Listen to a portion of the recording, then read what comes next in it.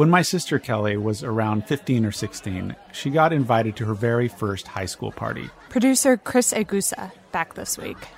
It was at Allie's house, the most popular girl in her class.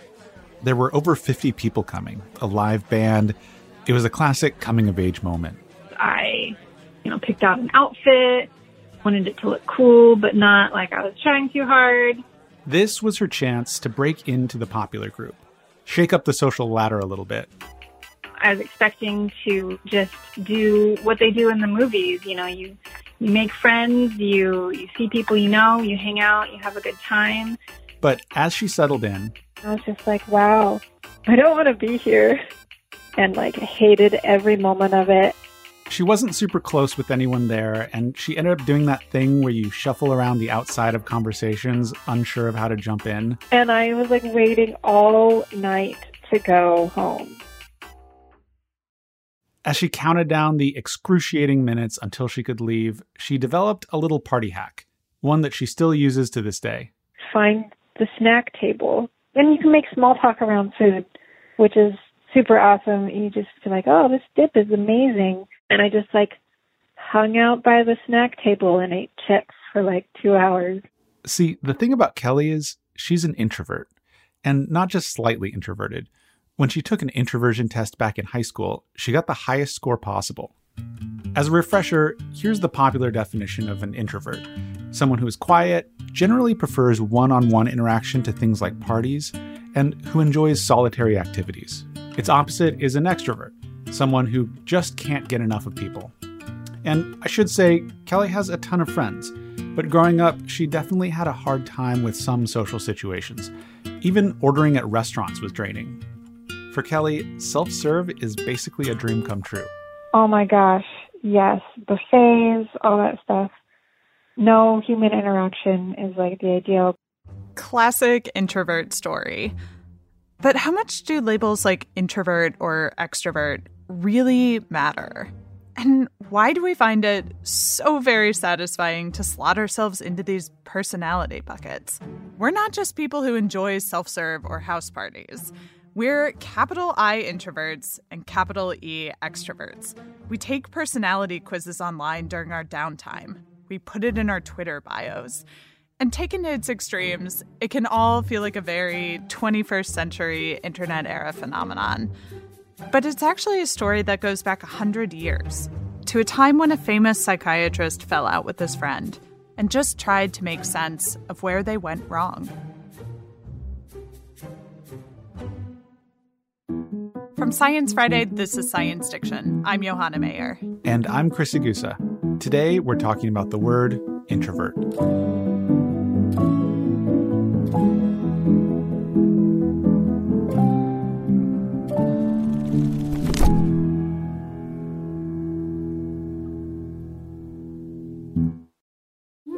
Hi, I'm Alexis Ohanian. You may know me as one of the co-founders of Reddit, but more recently, a large part of my identity is being a father to my wonderful daughters. In my podcast, Business Dad, I hope to open the conversation about working parents a bit. You'll get to hear from a wide range of business dads, from Rainn Wilson and Guy Raz to Todd Carmichael and Shane Battier, to find out how they balance being a dad with a successful career. Business Dad is available now, so be sure to listen and subscribe wherever you get your podcasts.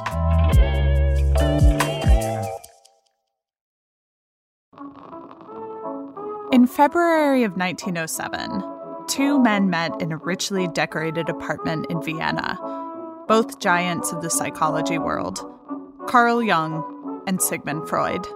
At that point, Freud was well known as the founder of psychoanalysis. Intensely ambitious and often controversial, he introduced the world to ideas like repressed trauma and the ego, but he had yet to find a contemporary who he felt was at his level. Enter Carl Jung. Nearly 20 years younger than Freud, Jung was obsessed with dreams and spirituality. When they met that first time in Vienna, they talked for 13 straight hours about theory and practice and the extramarital affair that Jung was having. This cemented an intense relationship, which often walked the line between friendship and rivalry. The two toured conferences together, wrote each other letters. And after only a month of knowing each other, Freud was ready to appoint Jung as the heir apparent to the psychoanalytic movement. And at one point, Jung wrote to Freud to confess that he had what he called a religious crush on him. Yeah, I am not entirely sure what that means. But nevertheless, Freud had found a younger protege to take under his wing, whose ideas and intellectual curiosity rivaled his own. And Jung had found a mentor, colleague, and as time went on, even a father figure. But it wasn't perfect. I liked him very much. This is Jung much later in life, talking about his impressions of Freud. But I soon discovered that when he had thought something, then it was settled. While I was doubting all along the line. So from the very beginning, there was a discrepancy. And that discrepancy slowly opened a rift between the two. Professionally, their critiques of each other's work intensified and often got personal. Jung felt that Freud placed far too much importance on feelings of sexual repression, while Freud looked at many of Jung's ideas as pure mysticism. Finally, the two had a blowout fight. In 1913, only 6 years after their first meeting, Freud wrote a letter to Jung in which he suggested that they abandon our personal relations entirely. I shall lose nothing by it, for my only emotional tie with you has been a long, thin thread, the lingering effect of past disappointments. And that was the end. They never saw each other again. It was devastating for Jung, and in the midst of the fallout, this one question kept bothering him. How could two people look at the same set of facts and come up with completely different conclusions? The more he thought about this, the more he decided that there must be something innate within people that makes us who we are. Something that makes us fundamentally different from each other, different types of people who approach the world in radically different ways. He put his ideas down on paper and in 1921 published a book called Psychological Types. In it, he lays out several distinct personality types, and it was in this book that Jung popularized the words introvert and extrovert. Introvert is taken from Latin. Intro means inward, or to the inside, and vertere means to turn. So together they mean to turn inward. And extrovert means to turn outward. For Jung, it was a matter of energy, where it's directed and where it comes from. Introverts are attuned to the internal world of thoughts, ideas, and feelings. This internal world is also the source of their psychic energy, as Jung called it. And extroverts, of course, are just the opposite. Their energy comes from the world around them. He also thought both sides had a tendency to misunderstand each other. The extroverts could see introverts as aloof, dull, maybe self-centered, while the introverts often see extroverts as superficial and insincere. And for the record, Jung thought of himself as an introvert and Freud as an extrovert. Ultimately, Freud's ideas about psychoanalysis propelled him to greater fame, maybe because he was, well, more outward-facing. But also, a lot of Jung's ideas were pretty out there. He had an ongoing fascination with the occult, and he would frequently attend seances. He believed that all people share a collective unconscious that we inherit from our ancestors. And in his later years, he wrote an entire book about the psychological implications of UFO sightings. But UFOs and seances aside, many came to see his theories about the unconscious as ahead of their time, and his ideas about introverted and extroverted types really caught on. And 100 years later, we're still calling ourselves introverts and extroverts. And we cling to these identities. I remember taking one of those personality tests in elementary school and trying to fudge my answers so I'd be classified as an extrovert. Because the extroverts were the popular, funny kids. What do you think Ferris is going to do? Remember that scene in Ferris Bueller? He jumps on a float in a parade and lip syncs to Twist and Shout.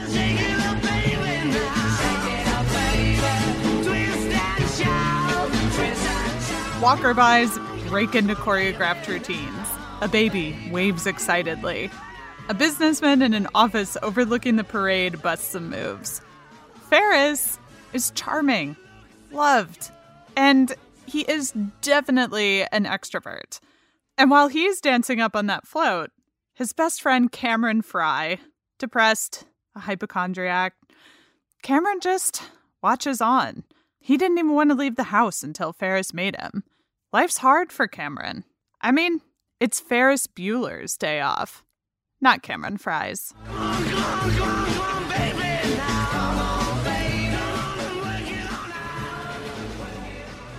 For a long time, it really was an extrovert's world out there, at least in America. In her book, Quiet, author Susan Cain lays out a theory about the extroverting of American society. Before the 20th century, most people tended to live in smaller towns, more rural areas. Everyone knew everyone. So people valued good character above all, traits like trustworthiness and loyalty. But at the turn of the 20th century, urbanization would change all of that. As people began migrating to big cities and corporations employed more and more people, Cain argues that the rules for success changed. It wasn't about good character anymore. Now, traits that allowed you to make good first impressions and connect with new people quickly were at a premium. Things like charisma. Books were published with titles like How to Win Friends and Influence People. And the prevailing attitude became, to make it in this world, you need to be a go-getter. Cain calls this the rise of the extrovert ideal. Its legacy can be seen in all parts of our society, from the multi-billion-dollar self-help industry to our total obsession with personal branding. It can be seen in our schools and workplaces. Classrooms prioritize class discussion and group work. Companies emphasize collaboration. And not so long ago, most of us office types worked in open floor plans where we could freely exchange ideas and viruses. There just isn't the same emphasis on solitary thinking time, quiet reflection. It's not a world set up for introverts. Quiet was published in 2012, and it was a smash success, selling over 2 million copies. Cain's TED Talk has been viewed over 27 million times. So I wish you the best of all possible journeys and the courage to speak softly. Thank you very much. Thank you. Thank you. This was our moment. Introverts were taking back the silence. I distinctly remember this shift. By my early 20s, we introverts were proud. A little smug, even. My group of friends mostly identified as introverts. We would humor the occasional extrovert interloper, but only if guaranteed a recovery period afterwards. We'd enthusiastically leave events early, declaring ourselves ready to head home to nurture our delicate, introspective souls. But in the background of all the popular curiosity surrounding these personality types, science was chugging along on an entirely different track. The big question was, what makes people behave the way they do? And it turns out that's a really hard question to answer, because in science, you need something to test. And the problem with personality traits is that while they may seem pretty self-evident to us, they aren't directly measurable.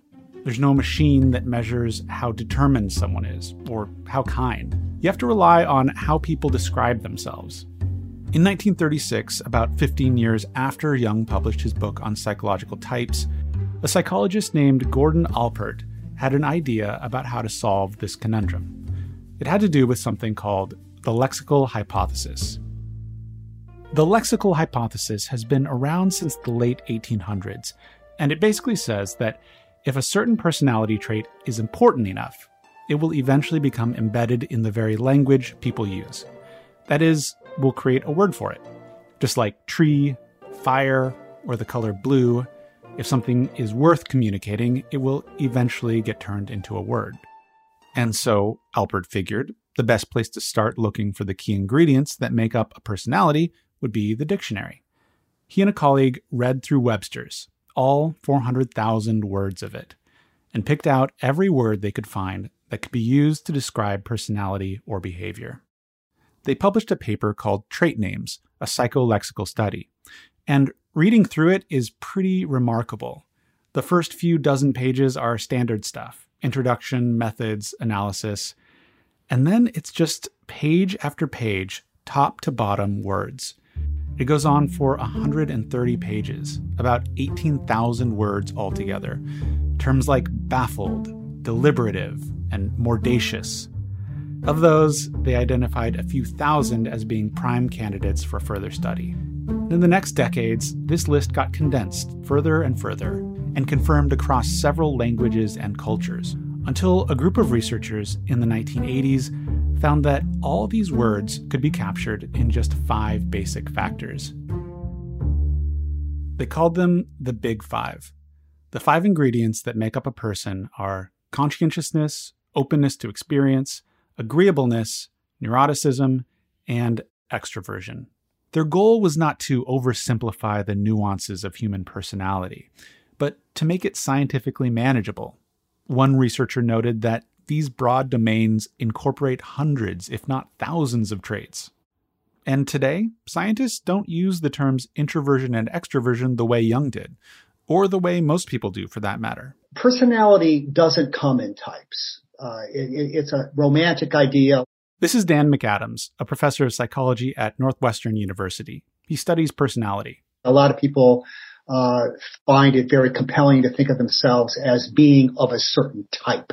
But it's really not like that. It's more about traits rather than types. And traits are linear continua. By that, he means that these traits are on a spectrum, and you can fall anywhere between the two extremes. So let's think of height as a trait. Some people are taller than others. But types basically are like saying, okay, we got 2 kinds of people out there: tall people and short people. And that's it. Calling some people introverts and the rest extroverts is oversimplifying. You lose all kinds of precision if you say, well, everybody from 50th percentile over to the left is an introvert, and everybody from 50th percentile over to the right is an extrovert, especially since most people find themselves somewhere in the middle of this distribution. McAdams cautions against even using the words introvert and extrovert because they reinforce this idea of types. Probably more accurate to say person lower on the introversion-extroversion spectrum, but we won't subject you to that in this episode. So if people don't really fall into these strict categories, why have these labels of introvert and extrovert become so core to some people's identities? People love to be categorized. We just love labels. It's need for closure, I guess. You know, we kind of want to have it all figured out. And so like, oh, wow, now I get it. I'm an introvert. Done. Right? I'm labeled. I'm contained. Labels are validating. Like the fact that I'd rather chill at home and cook dinner than go out for happy hour. There's nothing wrong with me. That's just the type of person I am. I think it also has to do with finding your tribe. If there's a whole group of people out there who would rather cook at home than go to happy hour, then having that shared experience can be comforting. Dan says the second issue with the popular idea of introversion is that people think being introverted comes with certain special abilities. Kind of like Jung suggested. They might be more in touch with their inner desires and needs. They might be more introspective. Well, there's just no evidence for that. Sure, there are some people who are very introverted, who have that kind of introspective quality and are very creative, but there are just as many people on the extroverted end of the continuum who are also introspective and creative and so on. If at this point you're like me and you're wondering what this whole introversion-extroversion thing even is, like what is actually happening in our brains, McAdams says that the latest research shows it really comes down to one thing. It turns out to be mainly that extroversion is about reward seeking, and it's about gregariousness and enthusiasm and positive emotion. And some people just have a lot of that going. And when McAdams talks about rewards, social rewards are at the top of the list. Things like warmth, affection, praise, status. On the other end of the continuum, people who don't have that they're more towards the introverted end. So they're more reticent. They are likely to be somewhat less seeking of rewards. So it's likely that sociability is actually a byproduct of how sensitive we are to rewards in our environment.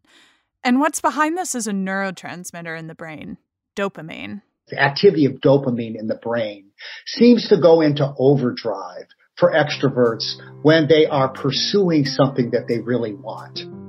Dopamine's often called the chemical of pleasure, but that's not really accurate. It'd be better described as the chemical of desire. Dopamine motivates us to pursue things like money, sex, social status, or food. And when we anticipate these rewards, dopamine floods the brain, which causes us to become more alert and motivated to take risks.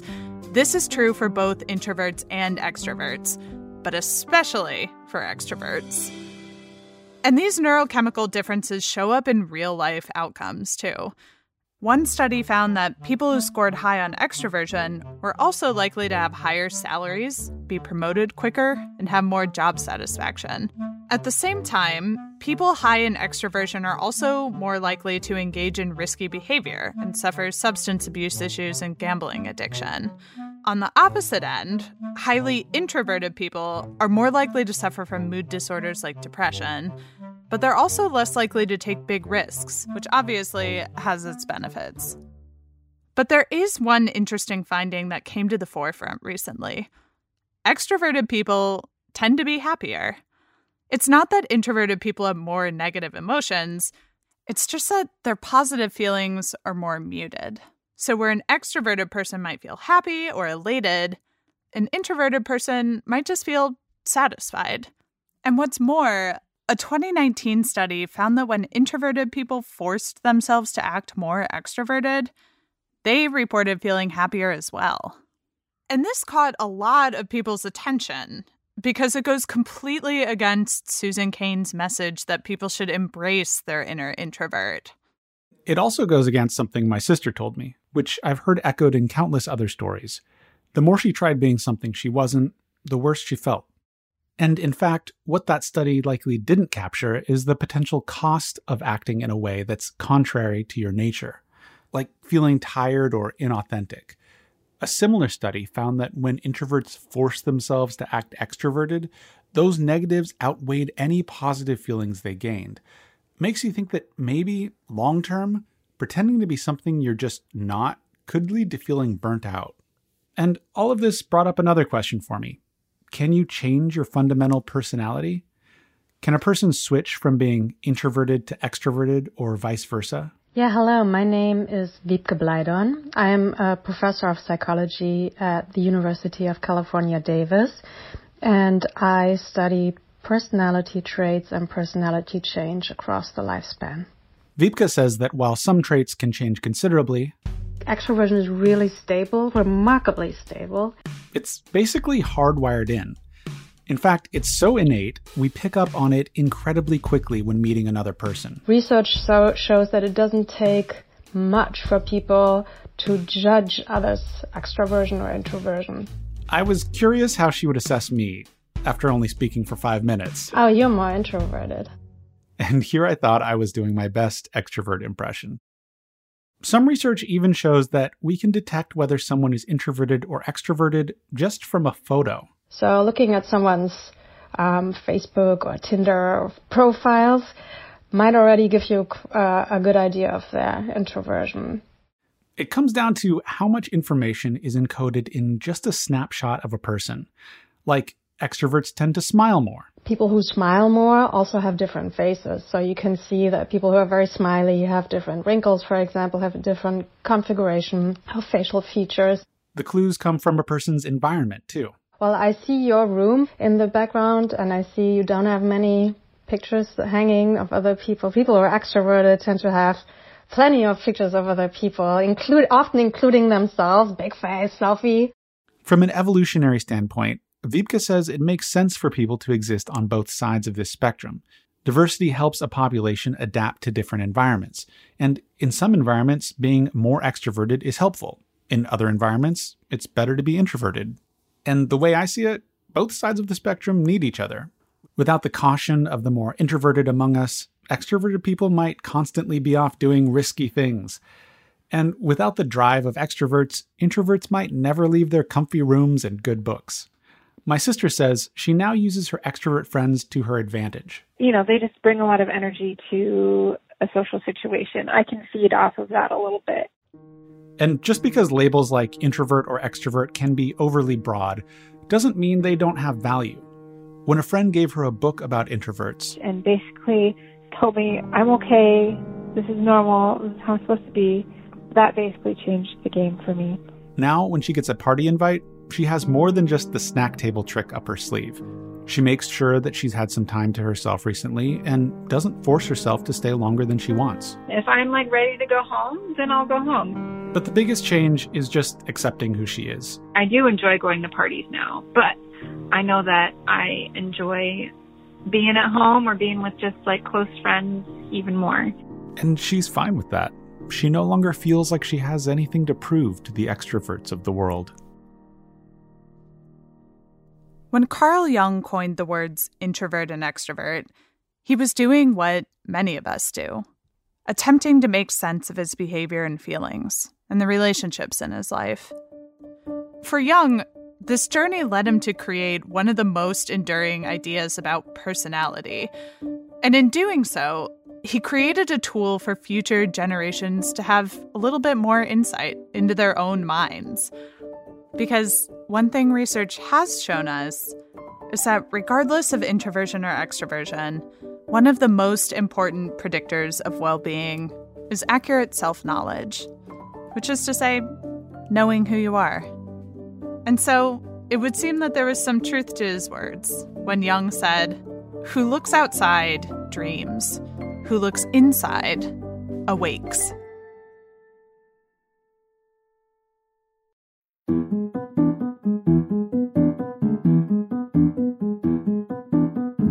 This episode of Science Diction was written and produced by Chris Egusa, along with Ella Feder and me, Johanna Mayer. Ella is our editor and senior producer. Daniel Peterschmidt sound designed this episode and composed all our music except the Timbo March, which is by Tim Garland from the Audio Network. We had fact-checking from Robin Palmer. Nadia Ortelt is our chief content officer, and she recently told me my interviews just needed a little spicing up, a little special sauce. So she had some advice. Find the snack table. And you can make small talk around food, which is super awesome. You just feel like, oh, this dip is amazing. This is our last episode of the season, but we will be back in just a couple weeks. In the meantime, I have a really fun newsletter recommendation for you. It's chock full of science history from Science Friday. It's got stories and audio bites from our archives. The most recent issue is about how NASA's Mars rover program began. I am obsessed with it. And if you like science diction, I'm willing to bet you'll like this newsletter too. Find it at sciencefriday.com/rewind.